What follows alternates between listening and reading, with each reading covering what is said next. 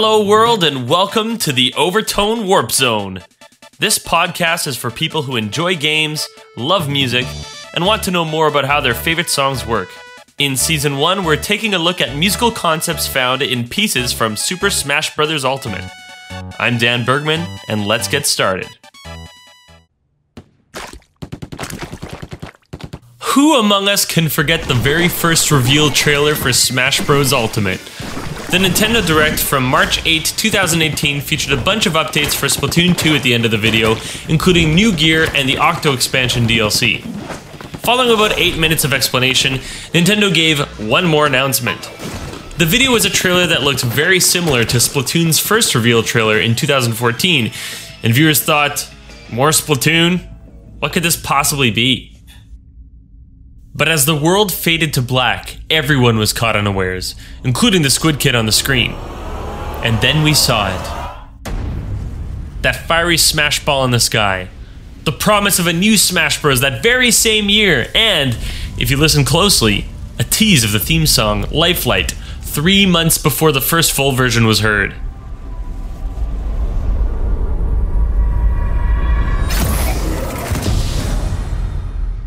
The reveal of the Squid Kid from Splatoon being a new character in Smash Bros. Was the vehicle of Smash Ultimate's triumphant entry onto the field. The character seemed to be a phenomenal choice, as Splatoon is still a fresh new IP for Nintendo, and the game mechanics of this inky shooter would be completely different from any character we've seen so far. Splatoon's addition to Smash also brings with it 26 tunes, 4 of which are remixes. One of those remixes is called Bomb Rush Blush, whose original song is technically from the first Splatoon for Wii U, but also technically not. We'll get into that later. The remix is by Tomoya Otani.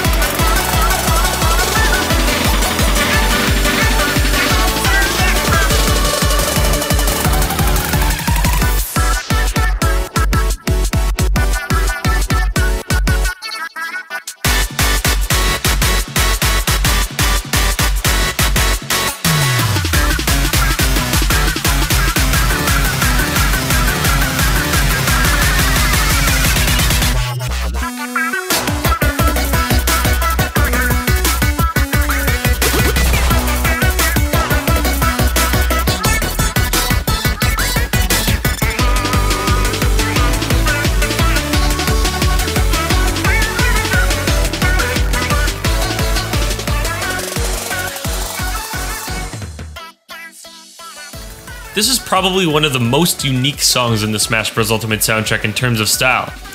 I don't know if any of the other songs are quite as EDM-like as this. If you're unfamiliar with Splatoon, you'll notice that the vocals of this game are a set of seemingly unintelligible syllables sung with conviction and severely altered in a program of some kind. Those would be the sounds of the squids singing to you, of course.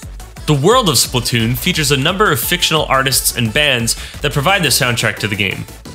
These include the Squid Sisters, Callie and Mary, who perform J-pop style music,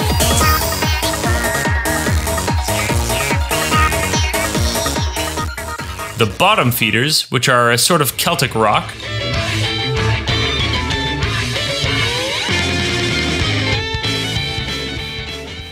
Ink Theory, a 6-piece, all-female, avant-garde, classically trained group,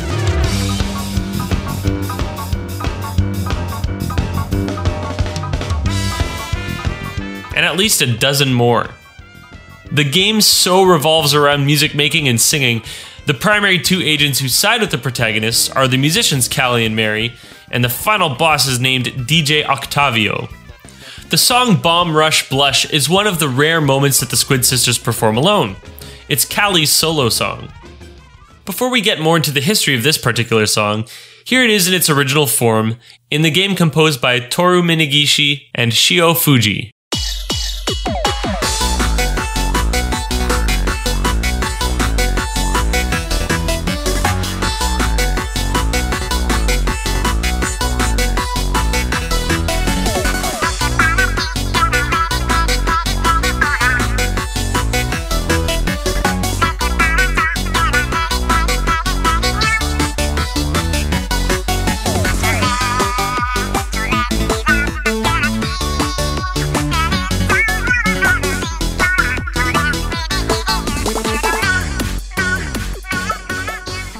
Splatoon was released worldwide in May of 2015, but the first occurrence of this song was at the second live performance by the Squid Sisters, which was held on April 29, 2016 at the Chunga Kasai Music Festival. Yes, this is an actual music festival, and yes, this is as strange as it sounds. The live Squid Sisters were some sort of hologram that were projected onto the stage. The day after the concert, it was announced that this song, as well as Marie's counterpart solo song, Tide Goes Out, would be available in Splatoon with the release of their amiibos in July of that year. What a world we live in. In 2017's Splatoon 2, it turns out Callie was brainwashed and recruited by the evil DJ Octavio, who personally remixed her solo song to sound like this.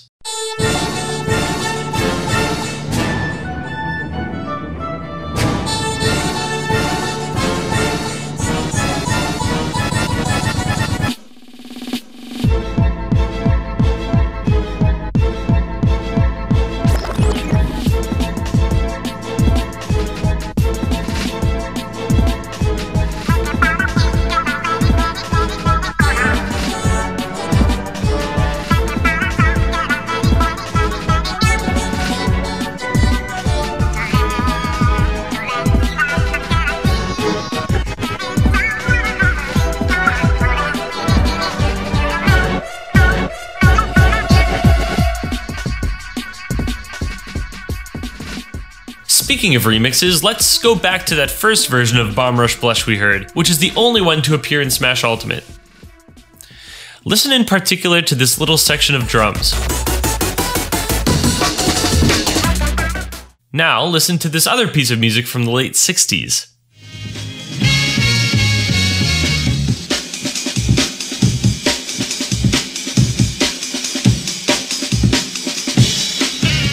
Turns out those are the exact same audio file. Arranger Tomoya Otani, for lack of a better term, borrowed this sound from the original song to use in Bomb Rush Blush. Well, actually, it turns out there is a better term for this, and we call it sampling. In music, sampling is the act of taking a portion or sample of one sound recording and reusing it as an instrument or a sound recording in a different piece. It's used all the time today in pop music, whether we realize it or not. How many times have you had a realization that a hook from a song you just listened to on the radio is actually from another song from 40 years ago? The term sampling first started being used in the late 1970s, when Kim Ryrie and Peter Vogel used a feature of their Fairlight CMI synthesizer to record part of a piano piece from a radio broadcast. Playing it at different pitches, they made this keyboard sound like a piano. Moving into the 80s, the competition of the Fairlight would already incorporate samples rather than synthesized instruments, such as real drum sounds. Sample length grew to more than 10 seconds, and by the end of the 80s, the golden age of hip-hop had begun. Before this time, DJs had used turntables to loop drum breaks for musicians to rap over, but affordable samples made looping much easier to do. We'll come back to that later. Turns out, sampling in the hip-hop world quite often finds itself borrowing from video games. Here's just a small sampling for you. Lil Yachty's Running is basically just the Super Mario 64 file select screen music with a beat added in.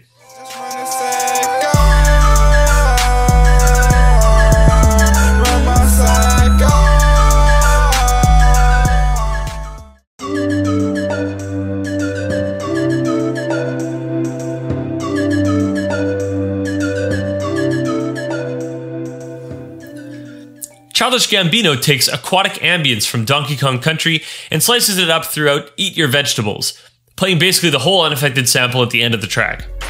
D-Money.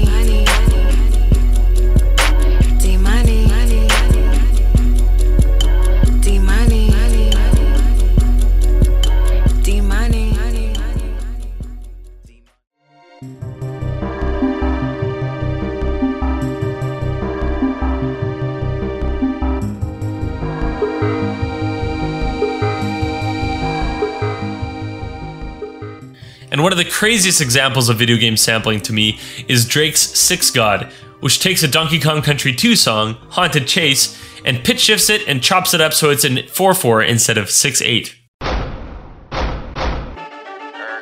I'll admit it. Watch him up.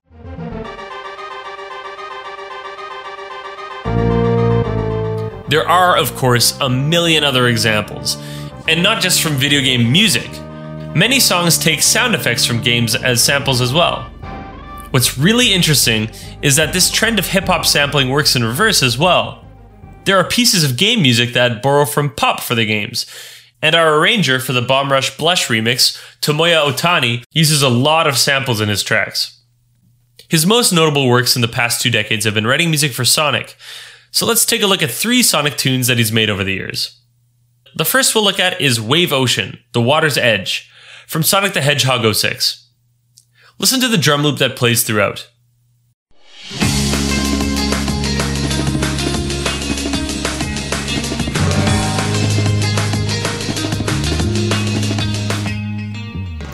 Next is Cool Edge Day from Sonic Unleashed.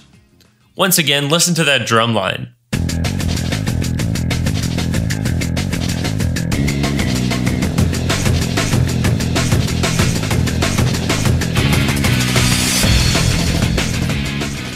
Lastly, here's Boss Deep Core from Sonic Rush Adventure.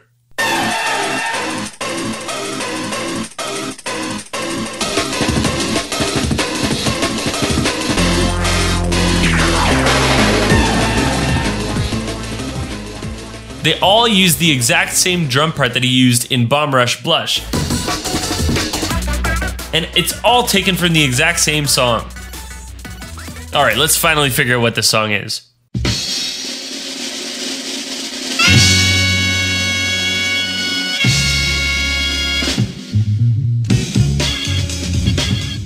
The Winstons were a funk and soul music group that formed in the late 60s, and only existed for a short time.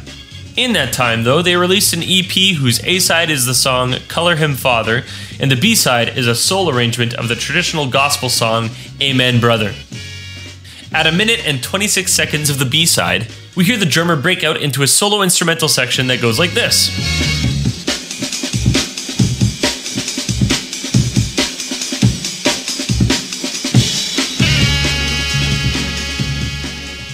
This 7-second sample of music is known as the Amen Break. It's an amazingly catchy line. So catchy, in fact, it's been sampled over 4,000 times according to WhoSampled.com, and is likely the most sampled bit of music in history. Don't believe me? Here it is in NWA's Straight Outta Compton, where it's been slowed down.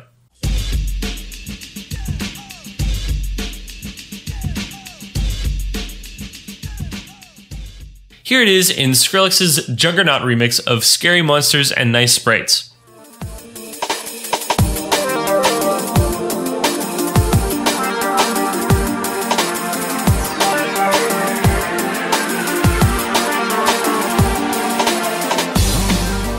Here it is in Eyeless by Slipknot.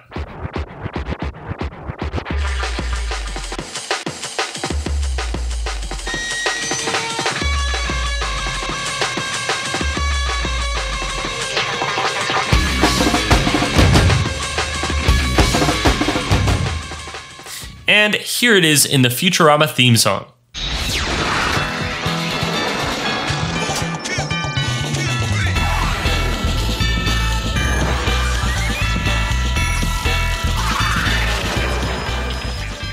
Again, this is just the tip of the iceberg. Now that you know about this sample, I'm sure you'll start to hear it all over the place. One last thing to mention about sampling. It's very easy these days for anybody to rip part of a piece of music, a sound effect, or even somebody talking, and modify it for a piece of art that you create. The question is, who owns that little sample that you've collected? Even if you've transformed it in some way, have you violated copyright, and if so, to what length should you go to respect the creator of the clip? Should you give them credit? Pay them? Give them royalties? By the letter of the law, an artist must have clearance from the original artist to use a sample of their music, which can be a timely and costly process. Is that a fair thing for somebody to ask for just using a short little amount of someone's work? It's a tough question. You have people arguing on one end of the spectrum that sampling should be done without clearing it with the sample's creator first, as a means of true artistic freedom. For these people, taking away your ability to use samples is like saying they're not allowed to play their instrument. On the other hand, what if the sampler, or samplers, are making way more of a profit off your material than you ever did? Anywhere you look online about the Amen break, you read stories about the drummer of the Winstons, Gregory Coleman. You might think he was a successful musician because of the widespread use of his drum track. In reality, neither he nor his band made a cent off of any use of the Amen break sample, and in 2006, Coleman died broke and homeless. This is probably one of the most extreme examples of when it comes to copyright and sampling, but it raises one of the tough ethical dilemmas that musicians on both sides of the sampling coin have to face. Musicians have a hard time making money, man. Sampling is definitely a staple of music today. Just be courteous about how you use samples in your own compositions.